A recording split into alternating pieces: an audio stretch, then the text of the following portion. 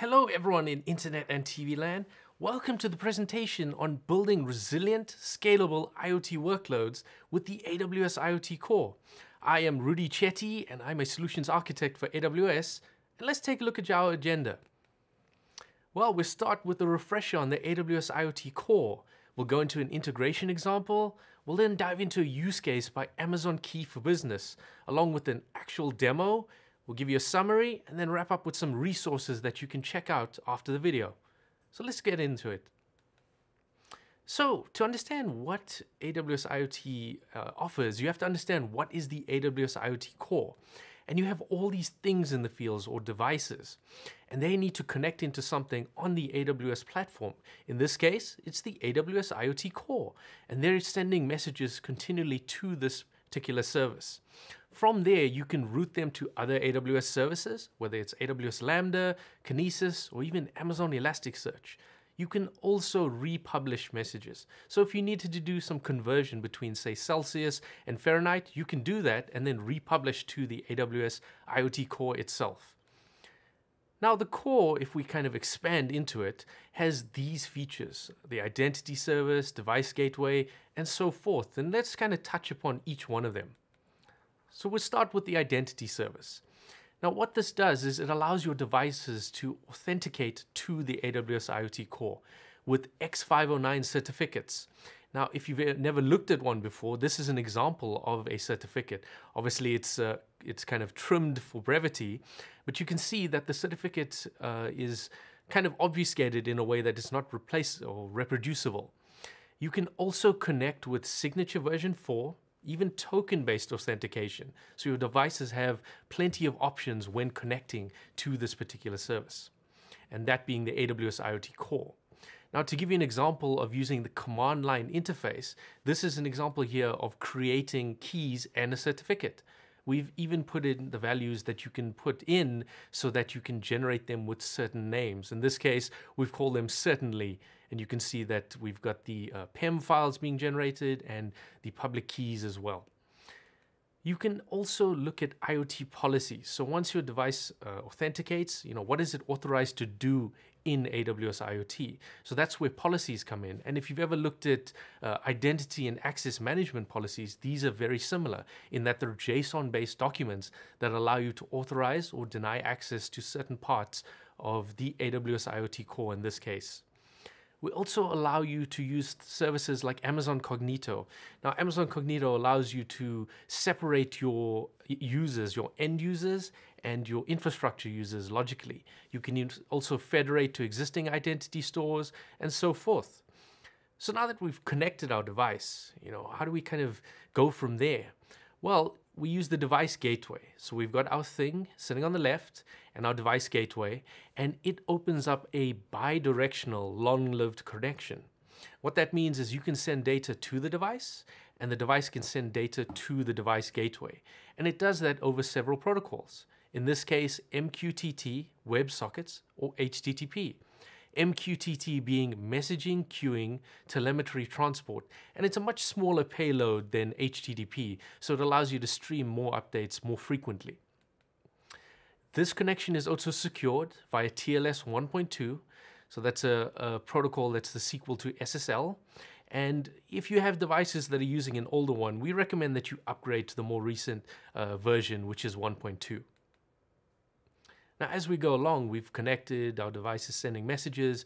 We're thinking, well, how do we route those messages accordingly? Well, we use the message broker. In this case, it makes use of a IoT topic, and you're actually given some out of the box. So you've given reserved ones, and you can use wildcards. The reserved topics start with $AWS, and wildcards could be an asterisk or even a hash sign. Now, they operate on a publish-subscribe model. So you can see here, the thing, in this case, it looks like a kettle, is brewing coffee. And in this instance, it publishes one message, and you've got multiple subscribers who are looking to say, well, I want to know when the coffee's ready so I can go and make a cup. And the pub-sub model works on a one-to-many, which allows you to publish one message and receive that message along multiple subscribers. You also have access to offline queuing. So if the connection between these particular devices and the AWS IoT core is disrupted, you can queue those messages so that you don't lose them. We also have support for QoS 0 and 1. What that stands for is quality of service. Now, 0 is when you deliver the message 0 or 1 times, and 1 is when you deliver it 1 or more times. Now, we don't support QoS 2, which is exactly once, but we do have something coming up which helps mitigate that issue. So we've sent the messages through now, and we're thinking, well, we want to route them accordingly. We make use of an IoT rule, and that is a data transformation paired with an action. Now, the data transformation is very kind of familiar to those of you familiar with SQL. It's a select statement. So you can see select star from topic slash XYZ where the temperature is greater than 35. In this case, it's probably 35 Fahrenheit. For where I'm from in South Africa, it's probably 35 degrees Celsius. Now that message gets sent through and we select it out or pull it out, and we can perform mathematical functions on it right out of the box. In this case, if we were converting between Fahrenheit and Celsius, we can do that using these built-in functions. We can also do string manipulation, date formatting, and so forth. We can also enrich it. So if we wanted to, say, geotag a location onto it, we can run a Lambda function in response to this select statement and then say, okay, well, I've got this temperature, but I want to know where it came from. And then you can put it into that particular value before you pass it on to the action. And you can see here with the actions themselves, the messages can either be republished, as we mentioned earlier, or they can be routed to other AWS services. In this case, you can see AWS Lambda, S3, Amazon DynamoDB. You even have access to third-party services like Salesforce. Now, as we go along, I mentioned with the QoS version 2, or sorry, QoS 2, is we don't support that because we support a very reduced MQTT 3.11 protocol. But, obviously we want to offer customers options. We give you the device shadow as a way to actually mitigate that. And what the device shadow is a logical representation of state. So your device is sending its state to the cloud, and the cloud is replicating that and saying, well, I know what the state of the device is based on this device shadow. So you can see your thing here on the left, it's sending messages, and you can send it to the device shadow, and an application interacting with it can likewise read from the shadow itself, so it doesn't have to go to the device. And you saw that we had a different state going through from the right to the left, so from the application through the device shadow and to the thing. What that means is that the application is saying, well, I know that's the current state, but I want to change that state. So I'm going to actually say, this is what I want you to change it to. But it's kind of fun to see it as more of an example. So, oh, actually, you know what? Looks like our thing has been disrupted. Does that mean we lose access to the device? No, actually we don't. Because of the SDKs and APIs, we can still interact with that device shadow and not actually rely on whether the device is up or not. And that allows your applications to not be disrupted in any form. But like I said, we're going to look at an example. In this case, you can see several different portions to this JSON-based document. The first one to look at is right in the middle there, the reported, and that's what the device is reporting to the cloud. So in this case, the color is red, and that's what it's reporting to the device shadow. But say, our application wants to change it to blue. That's where we set the desired state. So once we set the desired state, that goes to the device shadow, and then from there to the actual device, and then it'll update itself, and it'll report back that it's changed its state to blue. The other part to mention is the metadata portion. And you can see here the timestamp of when that particular change was performed, and also a version. And that's pretty important because if you want to guarantee order, you can look at the particular version. And in this case, it's 769. So the next version number would be most likely 770. Now, the last thing to mention on the AWS IoT Core, or the feature lists that fall under it, is the registry. And you're probably thinking, well, I'm going to start with one device and get that up and running, maybe 2, 3, 10, 10,000, 20,000, a million. It's going to get pretty difficult to search through your devices to find the one that you're looking for. So we introduced the device registry. You can see I've said we've got several devices. and it just keeps piling up, and trying to isolate them is pretty difficult. So with the registry, what you can do is assign thing types. So in this case, we've got a bulb thing type. So any bulbs that come through, we can assign them that thing type. And in the other case, it's a blood pressure machine, and we've assigned a relevant thing type there too. What you can also do is go one further and group devices. In this case, we've created a transportation group for a plane, a bicycle, and a car. And you can also run jobs against these groups. In this case, you want to find out the location of all of those devices. You can create a a job that goes to all these devices, and you run it once against all of them to say, what's the location of that device at that particular time.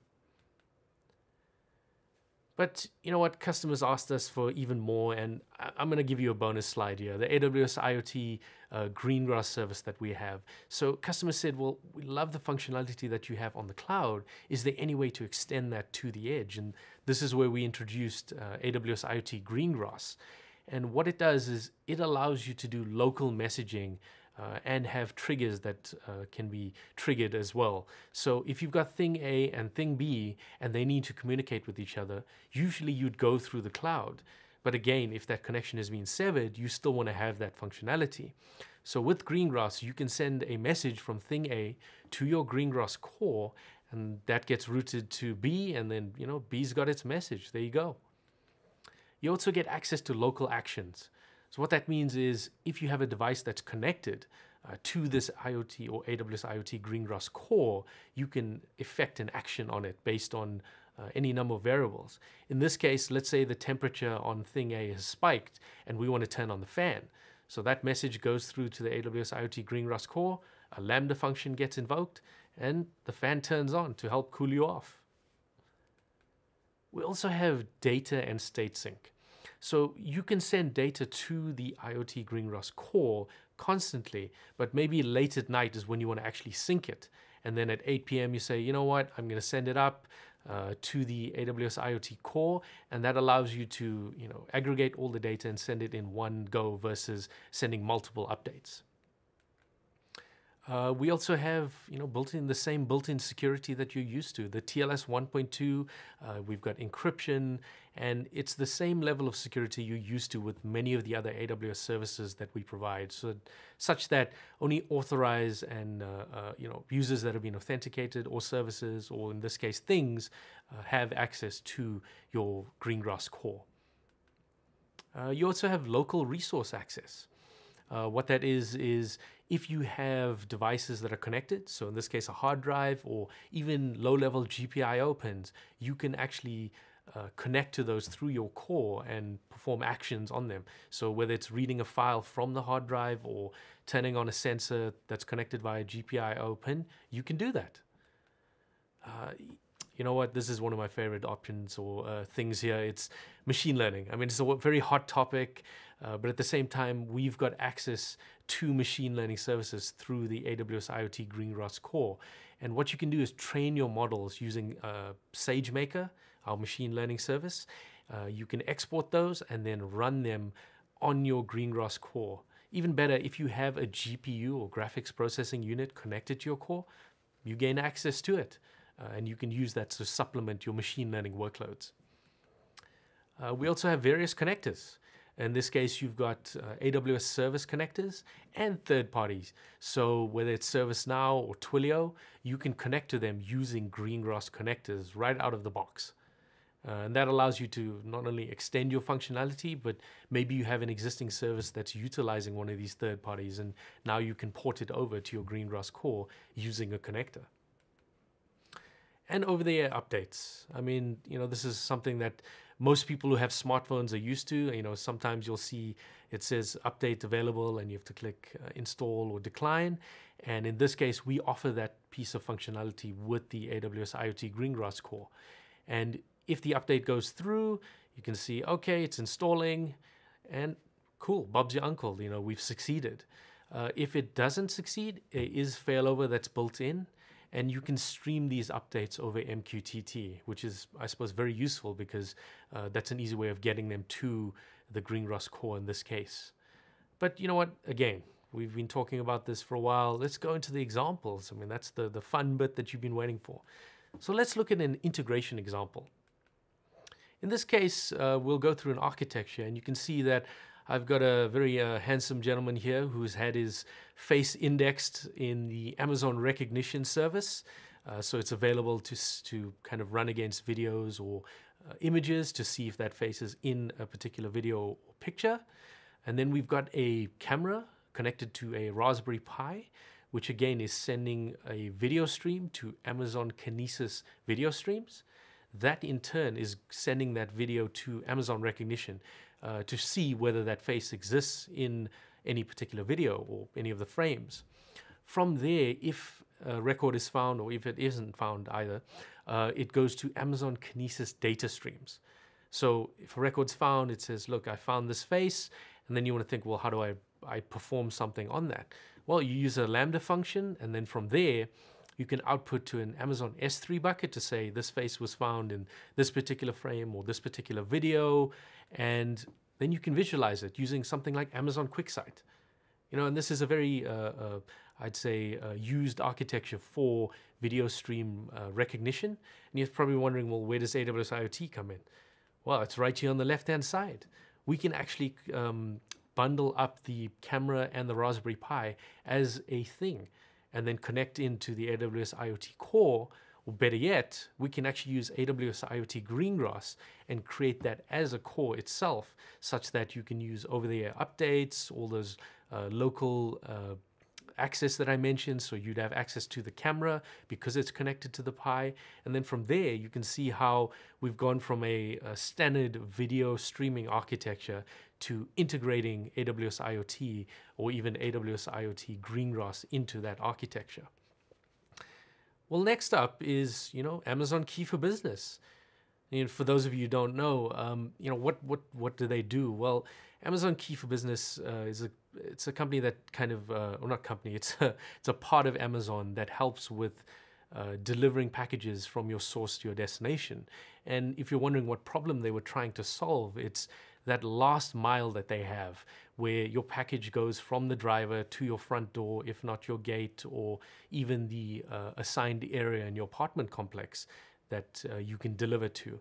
And what they found is in most of these complexes, it's gated or it's security controlled. So when they're trying to deliver the package, they go, oh, cool, oh, sorry, it's locked. And then the delivery associate has to either leave it in an insecure location, or maybe they, sitting there going, well, I have to attempt a redelivery. And all of those add up over time because we couldn't get a hold of the customer maybe, or like I said, it's, access controlled. So, the last mile team went about solving this in the way of introducing Amazon Key for Business. And they went about a prototype phase. And what they did there is, instead of searching the web for all these pieces of hardware they could use, they went straight to the AWS Partner Device Catalog. And what that is a curated list of devices that run or that are qualified to run with the AWS IoT Core, if not run Greengrass or Amazon FreeRTOS. And Amazon FreeRTOS being the Amazon-flavored version of FreeRTOS, or Free Real-Time Operating System, which offers AWS Cloud libraries, so you can integrate directly into AWS using the extended libraries. It also has local library access, so you can connect to Greengrass cores, Wi-Fi, even Bluetooth Low Energy or Bluetooth itself. And the team kind of sat there and said, well, we want to use something that's out of the box. And they decided they want to look for something that supports Amazon FreeRTOS. They even wanted access to the security features that come with it. As I mentioned, the TLS 1.2 and the over-the-air updates, or OTA, so that they could update these devices in a very easy and reproducible fashion. They went one further and they found an actual board, in this case the Curiosity board, and they picked it specifically because they could add on to this board. They added on cellular connectivity to double check whether they could connect to the device apart from Wi-Fi. It also had Bluetooth functionality, and they could connect a building access controller. And what that is it's the system that's connected into the building that allows these particular gates, whether it's the gate at the front entrance or it's your sliding garage door for your cars to drive through, and it allows you to open and close those using this building access controller. So that's why they chose this particular board. Now, Amazon Key for Business itself, how do they go about pairing that with something that would be useful for drivers? Well, they use the Amazon Flex app, and they paired it with what they call a smart fob. So I don't know if most of you should be familiar with a fob, but it's a little piece of, let's say, plastic that could be an RFID tag, and you can swipe it in your building such that you can enter after it's authenticated that you are someone who's authorized to enter it.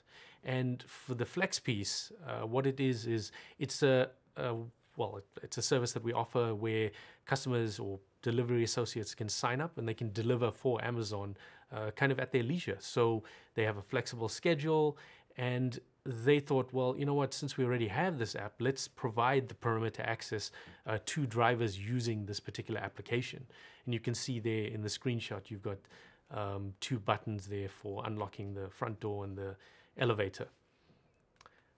The smart fob itself, they built one after they went through the prototyping phase, and it integrated with 98% of physical access control systems, and those are the ones that I mentioned where they connect into your buildings and they allow you to access certain areas using fobs.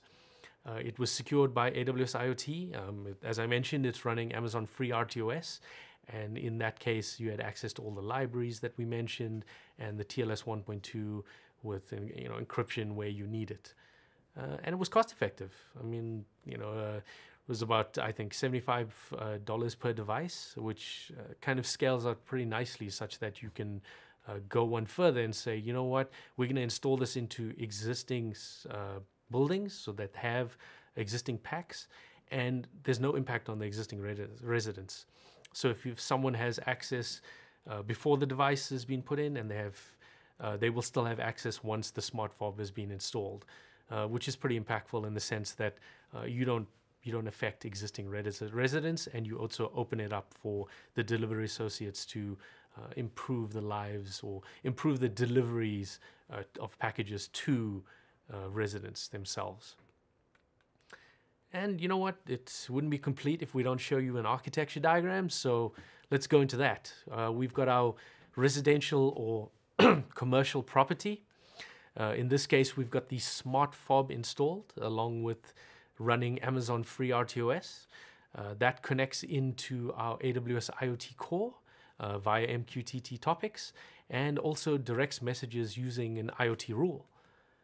We've got the delivery associate who's got his nice little Amazon badge there coming in, and this person is using the smartphone application running Amazon Flex. That goes in once they've pushed the button to an Amazon API gateway, which is a RESTful API service we have on AWS. That then calls a Lambda function, which interacts with the device or the smart fob through those topics that we mentioned where you can have bi-directional communication.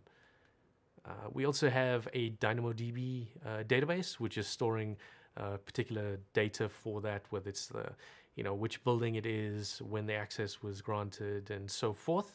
And then you go into a data pipeline, which puts everything into Redshift so that your BI folks are all happy such that they can run business intelligence reports and perform analysis on data sets.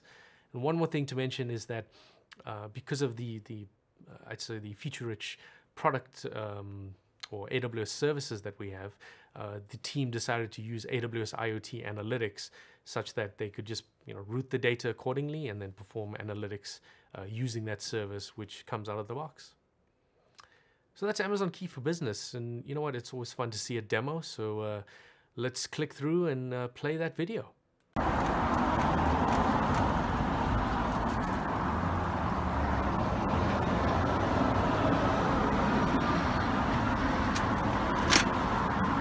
So what were the highlights of using AWS IoT for this particular workload? Well, the team said that it was fast, it was seamless, they had secure communication between their devices and the AWS IoT core, so they could guarantee the safety of data going across the channels. They used device management and monitoring, What that means is they could monitor all the devices in the field, and they could manage them with over-the-air updates, or if they needed to patch them or take a device out of rotation, if something happened with that device. It reduced the dev cycle on the embedded device in the sense that they could get a device up and running in about 3 months, and maybe in 9 months they would actually have a production-ready device. And that's thanks to the partner device catalog and the support of Amazon FreeRTOS. And the over-the-air solution. So as I mentioned, the over-the-air updates are something that they took advantage of, such that they didn't have to have people in those buildings send the devices back to them so they could update them, or so they could just do it over the air.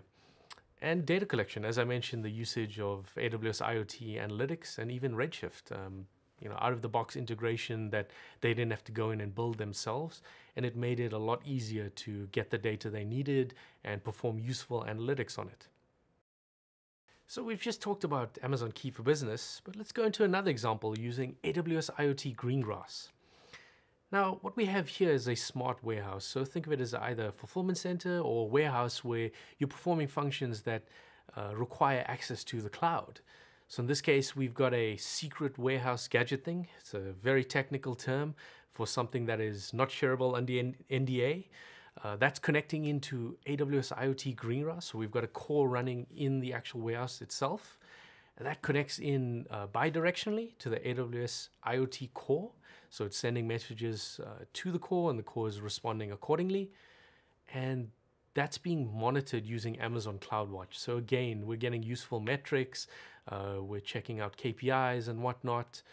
And then from there, we're also redirecting or directing data via an IoT rule to Amazon S3. And the reason we're doing that is so that we always have a record of what happened at that particular time. So we're storing it for historic purposes. We also have a Lambda function which connects in to the AWS IoT core, and that allows us to connect to backend services that might not be as cloud enabled as we'd like. We also have the Greengrass core calling into API Gateway, and that allows us to call Lambda functions in the background and go to Amazon SNS, or Simple Notification Service. So say a package goes out and we want to send a message or send an SMS message to a customer to say, hey, this has actually been shipped out to you. We can use that particular service to do that. So Amazon SNS supports SMS, or short message service. So enough talk. We've come to the demo portion of our presentation. So let me take out my little friend here. So we've got an ESP32 here connected to AWS IoT Core. You can see that we've got some green LEDs to show you that there's at least a state change. I also have IoT Enterprise one-click button. What that allows you to do is kind of get connected with the AWS IoT Core very quickly, in the sense that you can press the button, it'll connect to the AWS IoT Core, and then call a Lambda function to perform a particular action. In this case, I'm going to push the button, and it's going to change the color of the LEDs. So let me try that. I'll push it once, and let's set it down here and see what happens.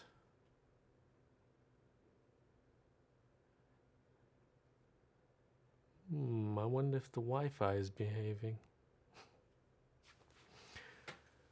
Well, looks like the Wi-Fi is still connecting. Let's try that one more time.